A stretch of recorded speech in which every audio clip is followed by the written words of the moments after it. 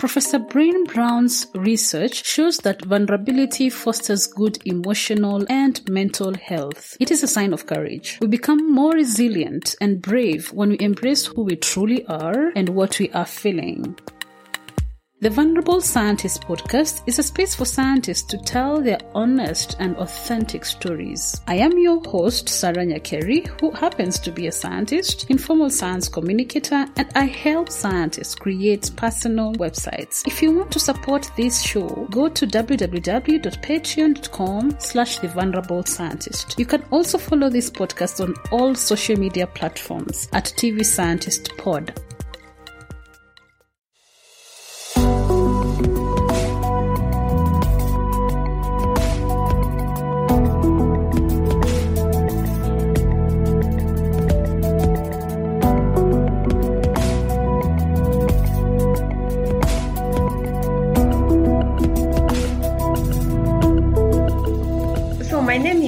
Dr. Elizabeth Kimani-Murage, and I'm a senior research scientist at the African Population and Health Research Center.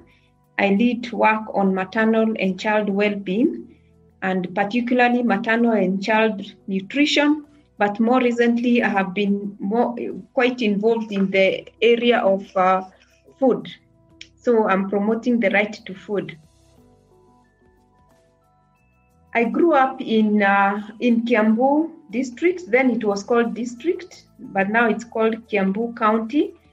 And I grew up in a modest Christian family, and we did some bit of farming, subsistence farming. I remember that because I was of course we were involved in that farming, and my mom used to give me a small part of the land, small portion of the land for my own farming. And we grew food first to feed ourselves, and then we also shared with people around us in the community. And then we also sold whatever was excess. And so my family, we were 9. We are a family of 9, so it's a big family. But I grew up with 4 of my siblings. The others had grown up earlier before us, so I didn't interact a lot with the other 4. I interacted with the other 4 who grew up at the same time with me.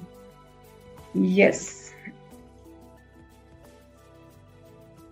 So I went to a nearby school near our home. It was called Fadi Primary School, but it's spelled with a B. But in Kikuyu, we pronounce B as F. So Fadi Primary School. And I was a small girl when I was growing up. Of course, everyone is a small girl, but I was particularly small. Those were days when many people used to repeat. And for me, I didn't repeat in any of the classes. And so I was in classes with very big people sometimes. I was a relatively bright student. I used to top my class most of the time. And so my stay in the school was quite enjoyable generally because teachers seemed to really kind of favor students who were doing well. When we did KCPE, the Kenya Certificate of Primary Education, I was top. I was the top student, and so I was admitted to a national school called Loreto High School Limuru, which was one of the top schools at the time, national schools. And I spent my 4 years there. Of course, there was more competition than I ever had in high school, because people came from different backgrounds. They were top in their schools. And so there was quite a bit more competition, but I also still did very well as I went through the studies, and I passed well enough to go to the university. And so I was admitted at Moi University. I was admitted to do BSc in environmental health, which equates to public health. We were the pioneers of the program, the environmental health, the BSc in environmental health. When I was growing up, my mom always impressed on me that one day I'll be a judge, probably based on how she saw me thinking or arguing things or deciding things, or also because we were, as a family, we were involved in a long court case that I experienced that the whole of my childhood. Like for 20 years, we were involved in a court case on regarding land. And so probably because of that exposure for her with court issues, she thought then maybe how she had observed the judges making judgments and all that, she thought I would become a judge. But then other people thought I would become a doctor. And of course, that's what many people, when you're growing up, people want you to be what they think you should become. And so many people often told me, Wamboi, then I was called, now you call me Liz. But when I go home, they call me Wamboi. And they were always like, Wamboi, you'll be a doctor. All that. So when I was admitted to Moi University, the course sounded close to medicine in a way because it's public health. Just so I was in the town campus in Moi University where we were with the medical students. So for the first year, we actually attended the same classes with doctors. So we did the same things, but we split in second year when they did their other courses, and we now started specializing in courses in our field. Yeah, so I finished the course, the BSc course in Moi University, and then I graduated and I started looking for a job, but then I realized that it was very hard to get a substantive job without a master's. And whenever I looked for a job, I saw the adverts indicated that they wanted someone with a master's of public health. And I realized I cannot waste any time. I went back to university the following year and went to do Masters of Public Health in the same university. And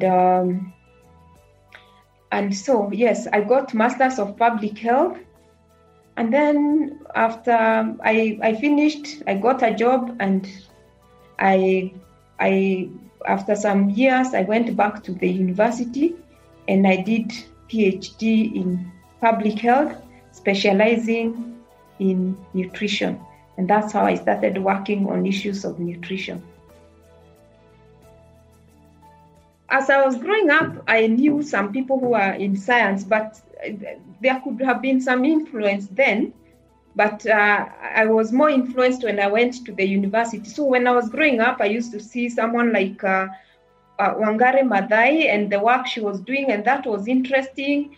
As I grew up, when I was maybe a adolescent teenager, when I was in high school or when I had just finished, I remember some people telling me, Wambu, you'll be like Wangari Maathai, kind of thing. I don't know, for some reason, there was that kind of association at some point. Probably they saw something that resembled. But when I went to the university is when I actually got interest in science, really. And I know I was good in science in sciences. When I was in primary school, I did very well in science. But when I went to universities, when I got that interest, as I said, I was admitted to do BSc in environmental health. The program at Moi University town campus, they used a different approach to teaching. And it was called self-directed learning. And in self-directed learning, we were expected to do a lot of work by ourselves. We do a lot of research, desk review. You go to the library, you look for information. You go to computers, you look for information for yourself, you teach yourself, then you meet as students in a group facilitated by a lecturer, you discuss what you have found. So it was very research-oriented kind of study. And within the program was also something we called community-based education system. In third year, we were meant to go to a community for 6 weeks. You stay there in the community, you stay with them, you learn their life, what they are doing, the social issues, the health issues, and you do research on that. So you interact with them, you help them in the community about their health issues that they were experiencing, but at the end of the day, you do a research report. So that really exposed me to research. And then in fourth year, we were expected to do now a formal research where you actually start with deriving a protocol, and then you go to the field and collect data systematically, and then you analyze that data and you document it, you report it. And so in fourth year, I did a research which I was assessing the quality of water slum dwellers in Langas in Eldoret were using. And so all that exposure really gave me a lot of exposure to research. But during that time when I was a student, I also worked with professors in the university in their studies. They were funded to do some studies. Like I remember when I think it was in third year, I worked with a professor who was doing some work on quality of life. Or it was a World Health Organization kind of study. And they were establishing the quality of life of people. And so I was involved in collecting data with people. And at some point, I was also involved in analyzing data with one of the professors. Yeah, so for me, the exposure was especially during my undergraduate studies. And that's when I got interested in epidemiology, because the people I worked with, several of them were epidemiologists. And I got interest in epidemiology. And so when I thought of what I should study for my master's, I wanted to do something that relates to epidemiology. And epidemiology is the study of disease distribution. So you study diseases and how they are distributed within the community. You know who is more affected and all that, and what are the factors that affect the distribution of the disease. And so when I wanted to choose for master's, I went to do Masters of Public Health, because as I told you, as I looked for jobs everywhere, I was just seeing you need to have Masters of Public Health. But then I specialized in epidemiology and disease control. Yeah, so generally that's how I got interested in science. But then, the story is long, because I can talk more about how I really now got involved. I would say that I'm a career mentee kind of thing. I have been mentored so many times through my life, my journey in my career. But let me say more formally, from the time I got my first job. So I got my first job at the African Population and Health Research Center, APHRC, and I got the job as a research trainee. So the research traineeship program was a mentorship program where people who had just done masters were mentored into PhD, like they were prepared for PhD studies. And so during that time, I was mentored by several people who are at APHRC towards gaining good skills in research, which would help me to get a placement for PhD and to be a successful PhD student. Then I got a doctoral fellowship to study PhD at the University of the Witwatersrand in South Africa.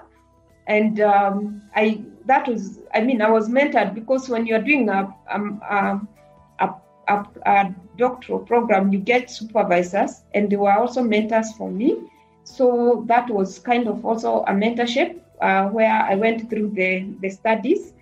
And then after my PhD, I came back to APHRC as a postdoctoral research scientist. And that's also a mentorship program. So I got the postdoctoral fellowship at APHRC, but also I got a fellowship with the Wellcome Trust. Also, it's a postdoctoral, so which now paid for my time at APHRC during my postdoctoral fellowship. And so being a fellowship, I was assigned mentors. So I had mentors, two from the UK, who are my sponsors through the Wellcome Trust Fellowship. I had one from South Africa who was my doctoral mentor. And then I had a mentor from APHRC who was my supervisor. So I really had all those mentors, and I got through all that mentorship. And I have also just finished another fellowship after that mentorship. After that mentorship, then I have grown to become a senior research scientist at APHRC. But more recently, I got another fellowship, and this is different. It's not a research fellowship. It was a public engagement fellowship with the Wellcome Trust. And this was also a mentorship kind of program to become a public engagement ambassador, and which has opened my space. So as a researcher, of course, you're meant to really engage the public, the policymakers, and everyone. But that really opened up for me the space for engagement, and it was a mentorship program. Through that, I was allowed to have a coach. Then maybe it changed more from mentor, but to coach.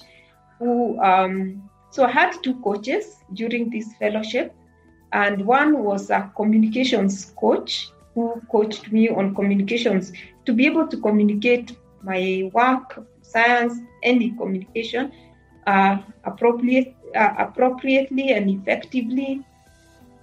I also had another coach who was a career coach a leadership coach, just to mentor me through leadership. Mainly through leadership. I mentor a lot. I have been mentoring a lot. I supervise students from first as a supervisor. I have supervised several students at master's level, at PhD level. And so several students have gone through my hands, and I mentor them. And also at APHRC, I mentor a lot of junior researchers, early career researchers who need my mentorship. So one of the things, when I have done assessments, there are some assessments we do at APHRC, leadership assessments and all that. One of the things that have come up strongly is that I do well in mentorship, and I'm really keen on mentorship because I have really been mentored myself. As I said, I'm a career mentee. All through my journey, I've been mentored, and I really want to pass it on to others. And so at APHRC, in my unit, which I had the maternal and child well-being unit, we have established a mentorship program. So to mentor junior researchers, but towards research excellence, and also towards their further studies and career progression. So generally, I mentor a lot. I think there are a lot of opportunities. First, starting with research opportunities, a lot of things that people can study in, and so they can get involved in research. And as you have seen my career path, I started being a research trainee, and I have progressed to being a senior research scientist. And for me, the journey has been great, with a lot of learnings along the way. So for me, research is a good path for young graduates in science, because you learn a lot. Through research, you learn a lot, you get exposed to a lot of things. you get exposed to a lot of information, evidence, and you learn so much. And then you also get opportunities to engage the public, engage policymakers. So it's really a good career to take. But there are also opportunities in programming, like working with maybe the government or the non-governmental organizations, implementing organizations to implement programs. And then there is also the track of getting into policy, like working with governments, like it could be Ministry of Health, to really work to formulate policies. Yes, so there are a lot of opportunities. Of course, in Kenya, for example, especially job opportunities are a problem. Many people interact with me like through Twitter. They tell me they have been looking for a job for 2 years and they have not gotten a job. And I know one who told me he got a first class in his university and he's still tamaking, he's still looking for a job. So it's not easy. And as I told you, when I finished my undergraduate studies, I looked for a job for that during that 1 year that I stayed out, and I realized I could not just wait anymore. I had to add to top up my skills and my papers for me to get a substantive job. So I realized with one degree, it's difficult. It was difficult for me to get a substantive job and I had to go back to school and top it up so that I could stand out. Yeah, so there are all those difficulties, but there are opportunities. They are always there. Okay, if I call my career path starting from when I was a student, like let me say when I was doing my undergraduate studies, as I said, I did a study when I was in 4th year, a research project. When I did my proposal, I wanted to do something that makes a difference, and I had a friend in an urban poor setting, that is Langas in Eldoret, that is a slum setting. And I used to visit them and I used to kind of observe the kind of water they were using.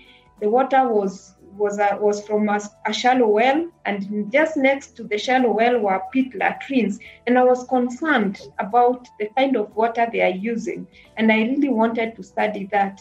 So when I was given the opportunity to do a research project, I wanted to do a research project where I would take water samples and take them to the lab and evaluate whether they are safe, the water is safe for human consumption, to check for fecal coliforms and all those kind of things. But then funding was the problem. I remember waiting for several weeks, looking for a way to really be able to do that kind of study. And some students were like, why are you struggling so much? Why don't you just do something simple, like something you can do? Some of them said some people even do this under trees, so you don't have to struggle so much. But I really wanted to do something that makes a difference. But in that waiting and looking, I was very lucky to get some support. I was given support by AMREF. I learned they were also looking for opportunity for someone who would be able to establish the quality of water that the slum dwellers were using. They had a project in Eldoret, and their project was to promote safe water, like water through water kiosks, tapped water through water kiosks. But they needed evidence of what the situation of water in the community. And so then our interests met, and I got funding through them to do the study, and I completed the study, and it was published. I got to publish it when I came to APHRC.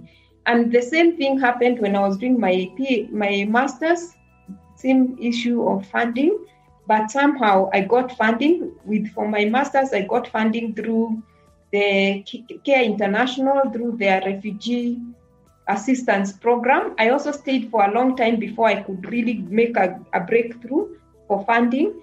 But I got the funding. I worked with them as a volunteer, and they supported my work. When I have been at APHRC as a researcher, some of the challenges are so you have, they say you publish or perish. And so publishing work, being able to publish work, getting grants to be able to have projects is very critical for a researcher. And sometimes getting grants is really difficult. So sometimes a lot of times you get a regret when you have applied for a grant.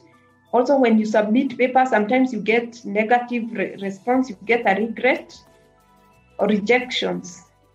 So those are the lows, but there are so many highs in this career. Of course, when you get those papers published, when you get the grants to do the work, you get success in grants, that's a happy moment. But more so when you see you are making a difference in people's lives. So for me, the feeling that I'm making a difference in people's lives has been my high point. I have been able, through the research that I have done, I've been able to inform policies and programming in Kenya, and also to inform across Africa. We do research across Africa, although most of my work has been in Kenya and East and Southern African region. But yes, so my highest moment is when I know the work I'm doing is influencing lives, it's transforming lives. Okay, when I went to the university to do the Bachelor's of Science in Environmental Health, I kind of did not feel very happy. I didn't feel that that's what I wanted to do at the time. The only thing that made me happy was because it was close to medicine, and so because as I told you, as I was growing up, there was that thinking around doing medicine, and so when I was admitted, I kind of felt a bit negative, but then I got excited also because it was in a good campus, the town campus where we were working. We were with the medical students, and it was removed from the main campus so the kind of life in the town campus was a good life. So I didn't, but then when we continued, we were the pioneers in the program, the environmental health program.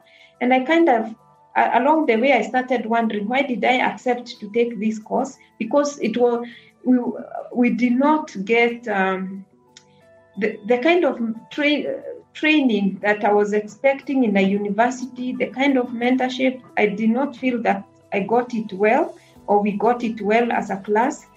We even went on strike at some point, alleging we don't have good training. The training we were getting was not adequate. And so sometimes I kind of thought I could have looked for something else at the time. When I accepted to do the degree in BSc Environmental Health, I could have opted for something else. I could have looked for opportunity, but I did not do that. So I felt through those 4 years, I felt like I was doing the wrong thing, and kind of sometimes regretted why I didn't think of changing.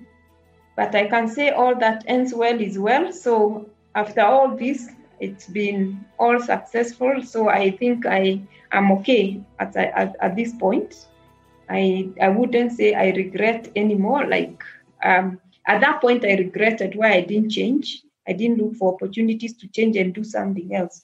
But now I think it's all that ends well is well. I think what I could tell myself if I was to go then is to actually be proactive in deciding what you want and look out for that opportunity.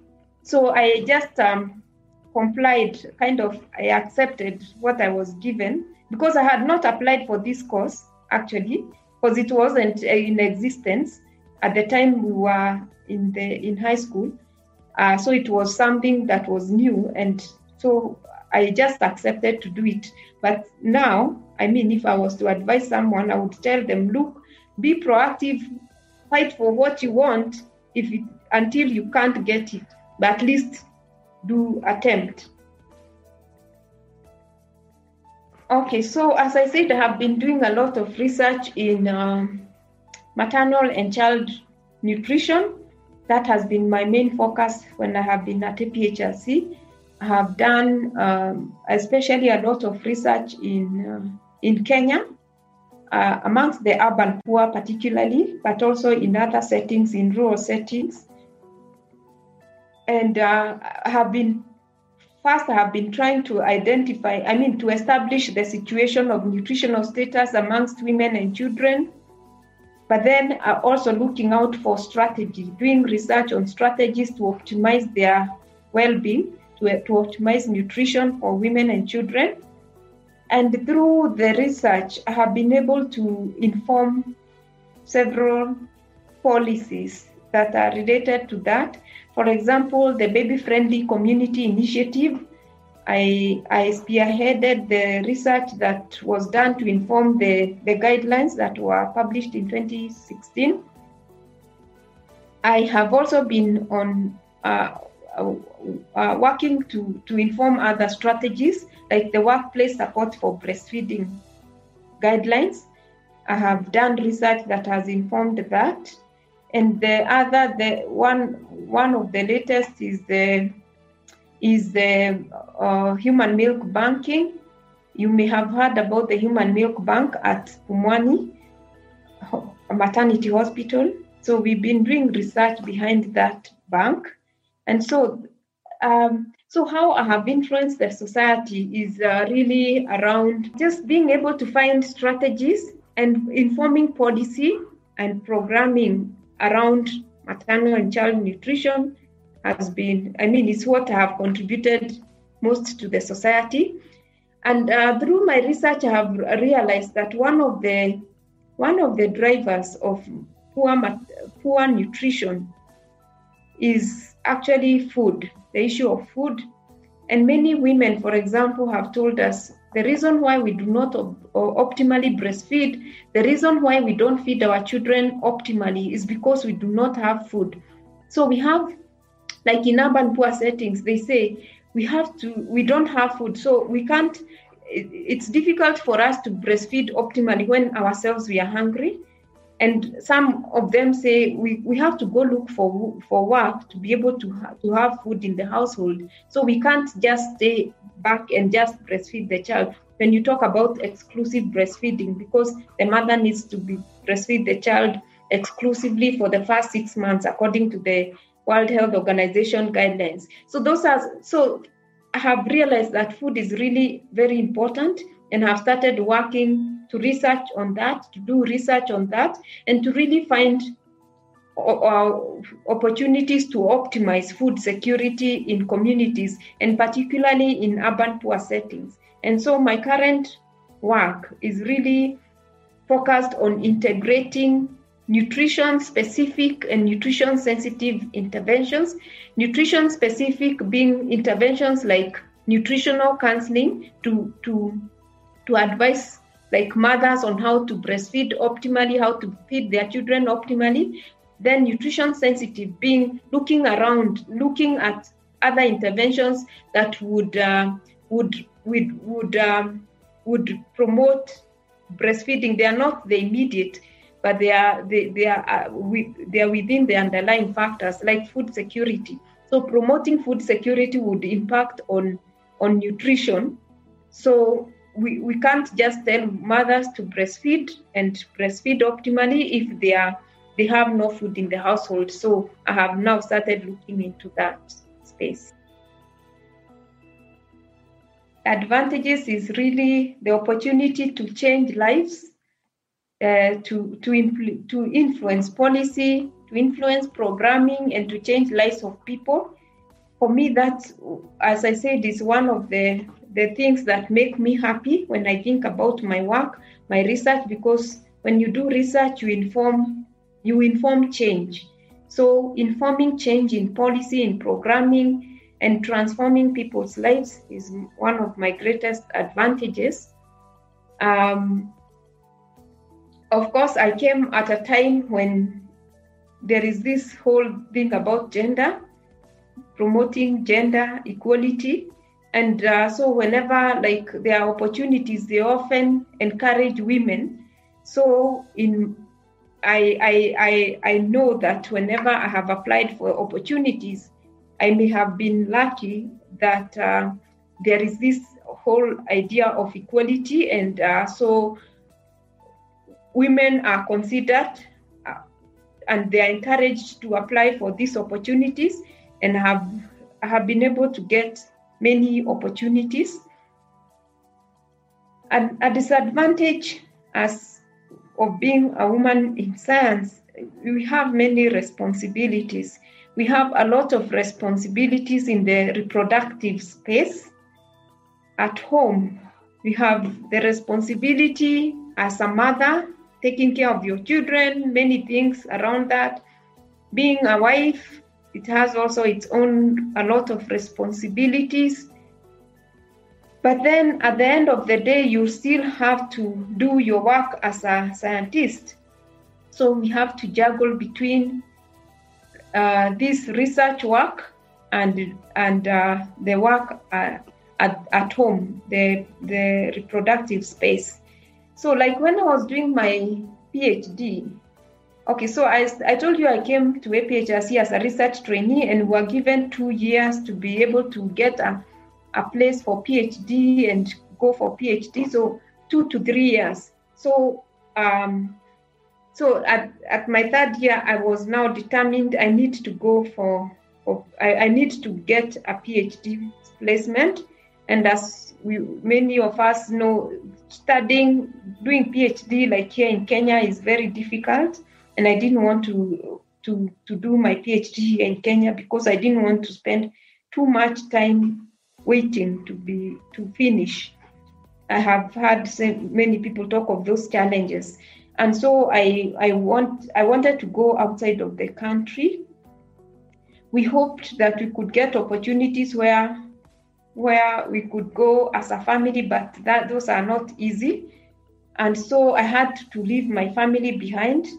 My child was 2 years and some months, 2 years and a few months. And I had also to leave my husband behind. So I had to go on and combine the two. So I knew when I went, I knew I had to finish this PhD within record time, at most 3 years. But and then when I was doing the PhD, my supervisors were very understanding, and they allowed me to juggle between my responsibilities as a mother, as a wife, and as a family member with the work I was doing for the PhD. And so I used to stay in South Africa for 3 years. I come to Kenya for 2 years. That was my life. So I had to come and go, and that was my life. And of course, we had to keep in touch with my husband so that we can talk and also talk to the child and all that. But yes, those are some of the disadvantages that you are a mother. I mean, many times you, as a woman in science, you're a mother and a wife and also the scientist. And you have to juggle between all those. And so that, for me, is one of the difficult parts. Of course, even today, as I try to progress, there are all those responsibilities that I still have to balance. I'm very keen on promoting justice. That is on top of my table now. And I'm very keen on human rights. I'm passionate about particularly to food. I really want to promote the right to food. I want I want to see everyone access food. And so I have entered into that space of human rights and promoting justice, promoting the right to food. And as we speak now, the current move is to really advocate for change have a paradigm shift, change mindsets around the narrative about food. Food has been commodified so much that it's now just a commodity, and many people who do not have money have no food, because if you don't have money, you don't have food, because many times you have to buy food. And I want to drive some narrative change around decommodification of food and recommodification of food, making food be considered. So we know that food is a human right, as indicated, as recognized in the Universal Declaration of Human Rights and also in the international conventions, which we are party to. In Kenya, we have, and many other countries are party to those, to the conventions. It is constitutionalized in our constitution. We have a right to food, and it's constitutionalized in many other countries. But many people sleep hungry. Like you heard during this COVID time, you heard of that woman who was cooking stones for her children. Really, that should not happen in a context where we recognize food as a human right. Nobody should have to sleep hungry. Nobody should have to cook stones for their children. So I really want to drive that narrative change. I'm driving a change towards having universal food access policy, so that people can be supported to be able to produce their own food. And for those who are not able to produce their own food, they are supported to be able to access the food. So creating the right environment that people can be able to access food. Also recognizing food as a public good, in which sense, and as a human right, where the government has a responsibility. If people do not have food from production and they are not able to purchase food, they are vulnerable. Then the government takes the responsibility to ensure that everyone can feed. So I saw yesterday there was this budget that was allocated to food security, which is a good move. 60 billion, that is a good move. We want more of that. We want really more of that, and to ensure that we have like safety nets, social protection, so that the most vulnerable, like that woman who was cooking stones for her children, she can get support so that she can be able to have food for herself and her children. So really, that's my next fight. I want to lead the fight against hunger, to zero hunger by 2030. That's my fight at the moment. I really want to be in that fight and to be a leader in that fight against hunger towards zero hunger by 2030, in line with the Sustainable Development Goal number 2. Actually, just to add to the fight, to the promotion of justice, to building this legacy of justice, I went back to school. I actually went back to school to study law, and particularly interested in human rights law. And so currently I'm a lawyer also. And so that's where I am. And I hope that I can lead justice promotion. I don't have my personal experience with the issue of mental health, but of course, if you did assessments on mental health using the tools that I used, you may find that even those people who do not think they have a mental health issue may actually have a mental health issue. But I haven't had any mental health issue that has been identified. But I have interacted with people with mental health issues.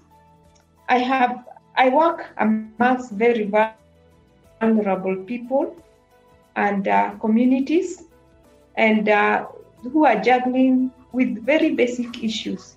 The issue of food, the issue of not sleeping hungry. Like or the issue of sleeping hungry several days. So maybe I can give an example of a friend that I had when I was in Moi University. As I mentioned, I had a friend in Langas slum in Eldoret. I used to visit her and her family. They lived in Langas. She had 2 children, and she was living in real poverty. And whenever I visited them, sometimes they didn't have anything to eat. Sometimes I took food to them. Sometimes they didn't have anything. Sometimes when I went to them, they kind of warmed some water and put some tea leaves, and they couldn't even warm it adequately because that means fuel. So they just warmed it. They didn't boil it. So sometimes I feared actually taking that tea. So it was just tea, water and that it was black tea. And as I took it, it was really real poverty, if I may say. And the driver for that, this lady lived in some good lives before. She was married, but then she separated with her husband, and then she lost her job. She used to work and she lost her job. She kind of went into abject poverty, this real poverty, after living a good life before. And so this was really stressful for her. She had bouts of mental illness. She used to actually go, like what people say, go nuts. Like sometimes you find her on the streets. And at that point, she has lost it completely. And she was taken to mental hospital. There was a mental hospital at Moi Teaching and Referral Hospital. There was also a mental hospital there. And several times she used to be taken there and stay there for several weeks because she had a problem. So that was it's not, maybe it wasn't my first interaction with people with mental health, but that went deep. So this whole issue of struggling to find food, struggling to really just take care of her children really made her go to that depth of mental illness. More recently, there is also another lady that I know who lives in Kibera.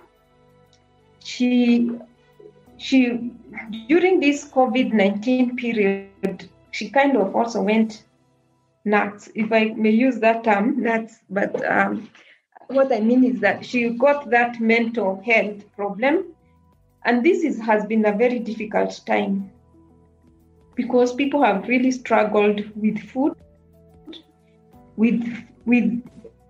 they have lost jobs.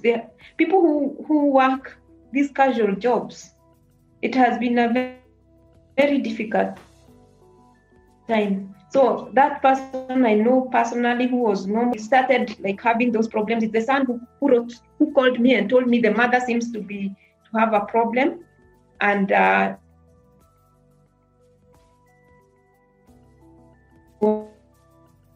wanted me to give them some money and several times asking for food and all those kind of things. So, but this is not an isolated case. We have done some research in Korogosho and Rwanda, in the slums of Nairobi here, about the impact of COVID-19 government response measures on human rights, and particularly the right to food and food security.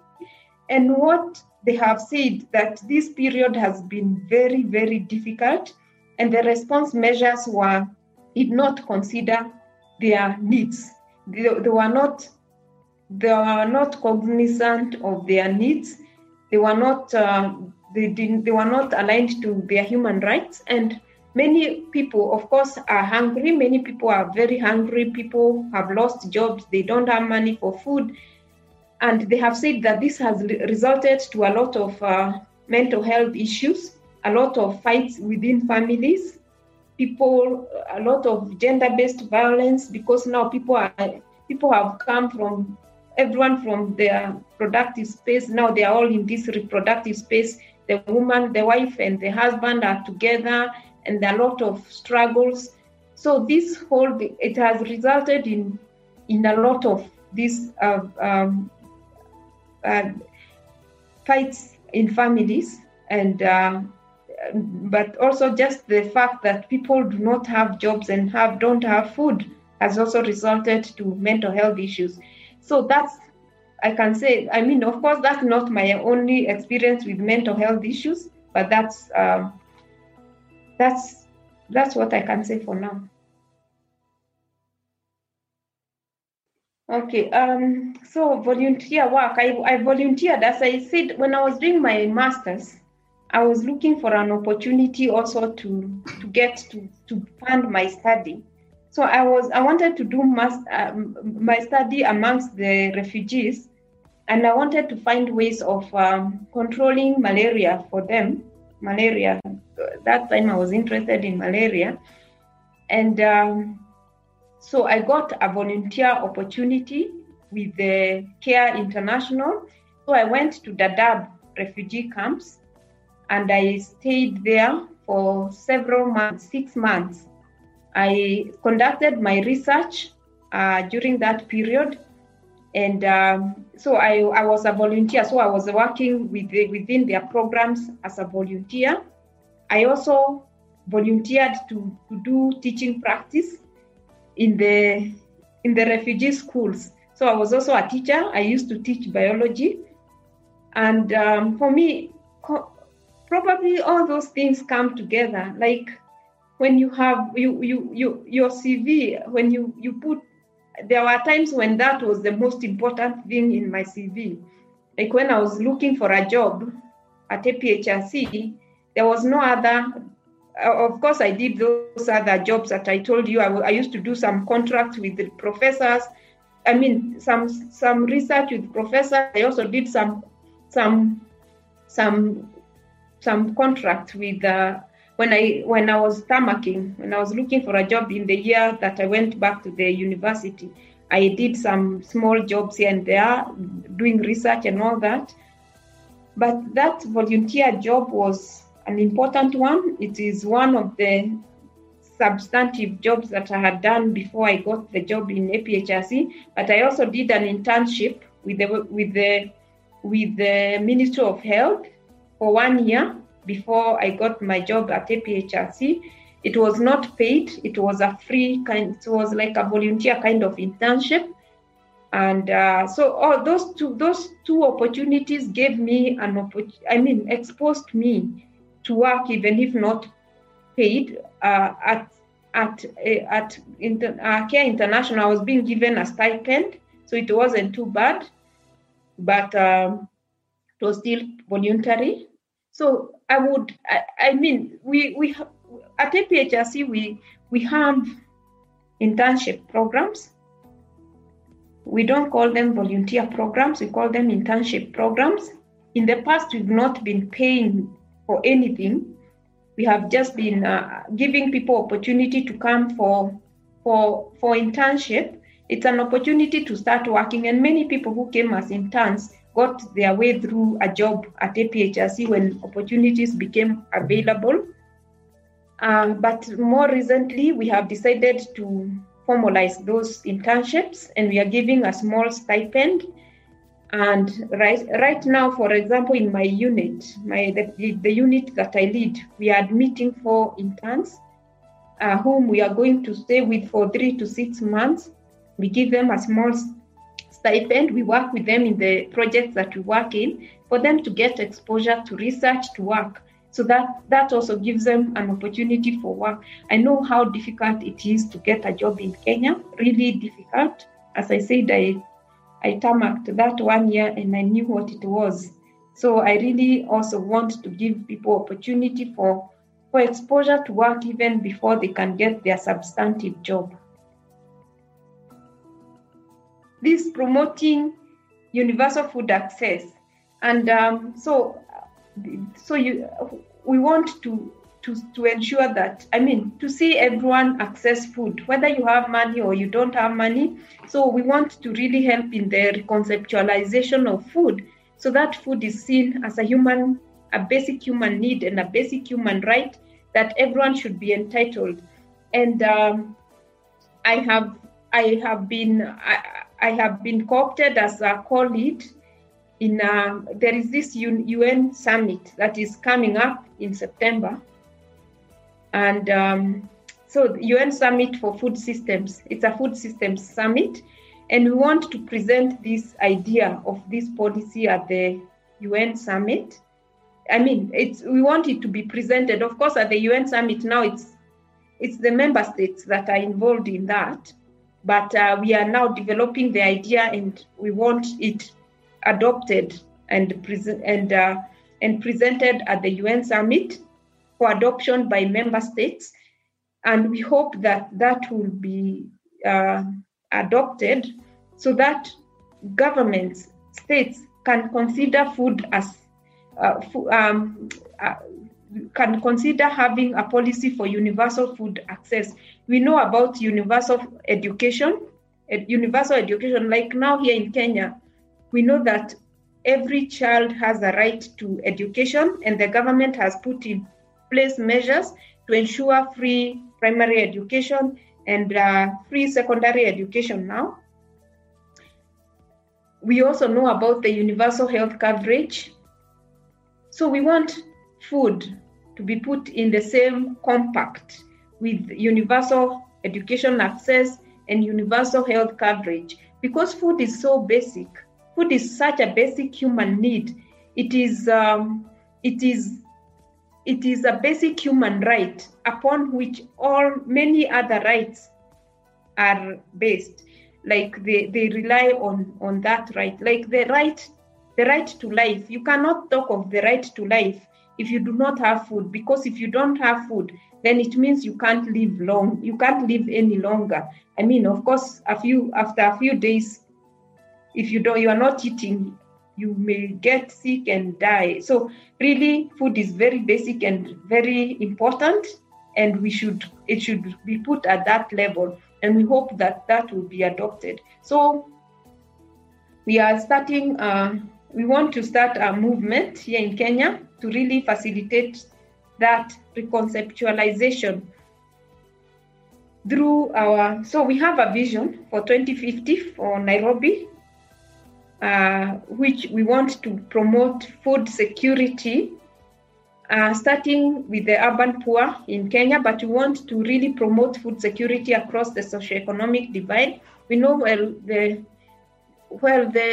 urban poor are struggling with just getting food to eat, just the food itself.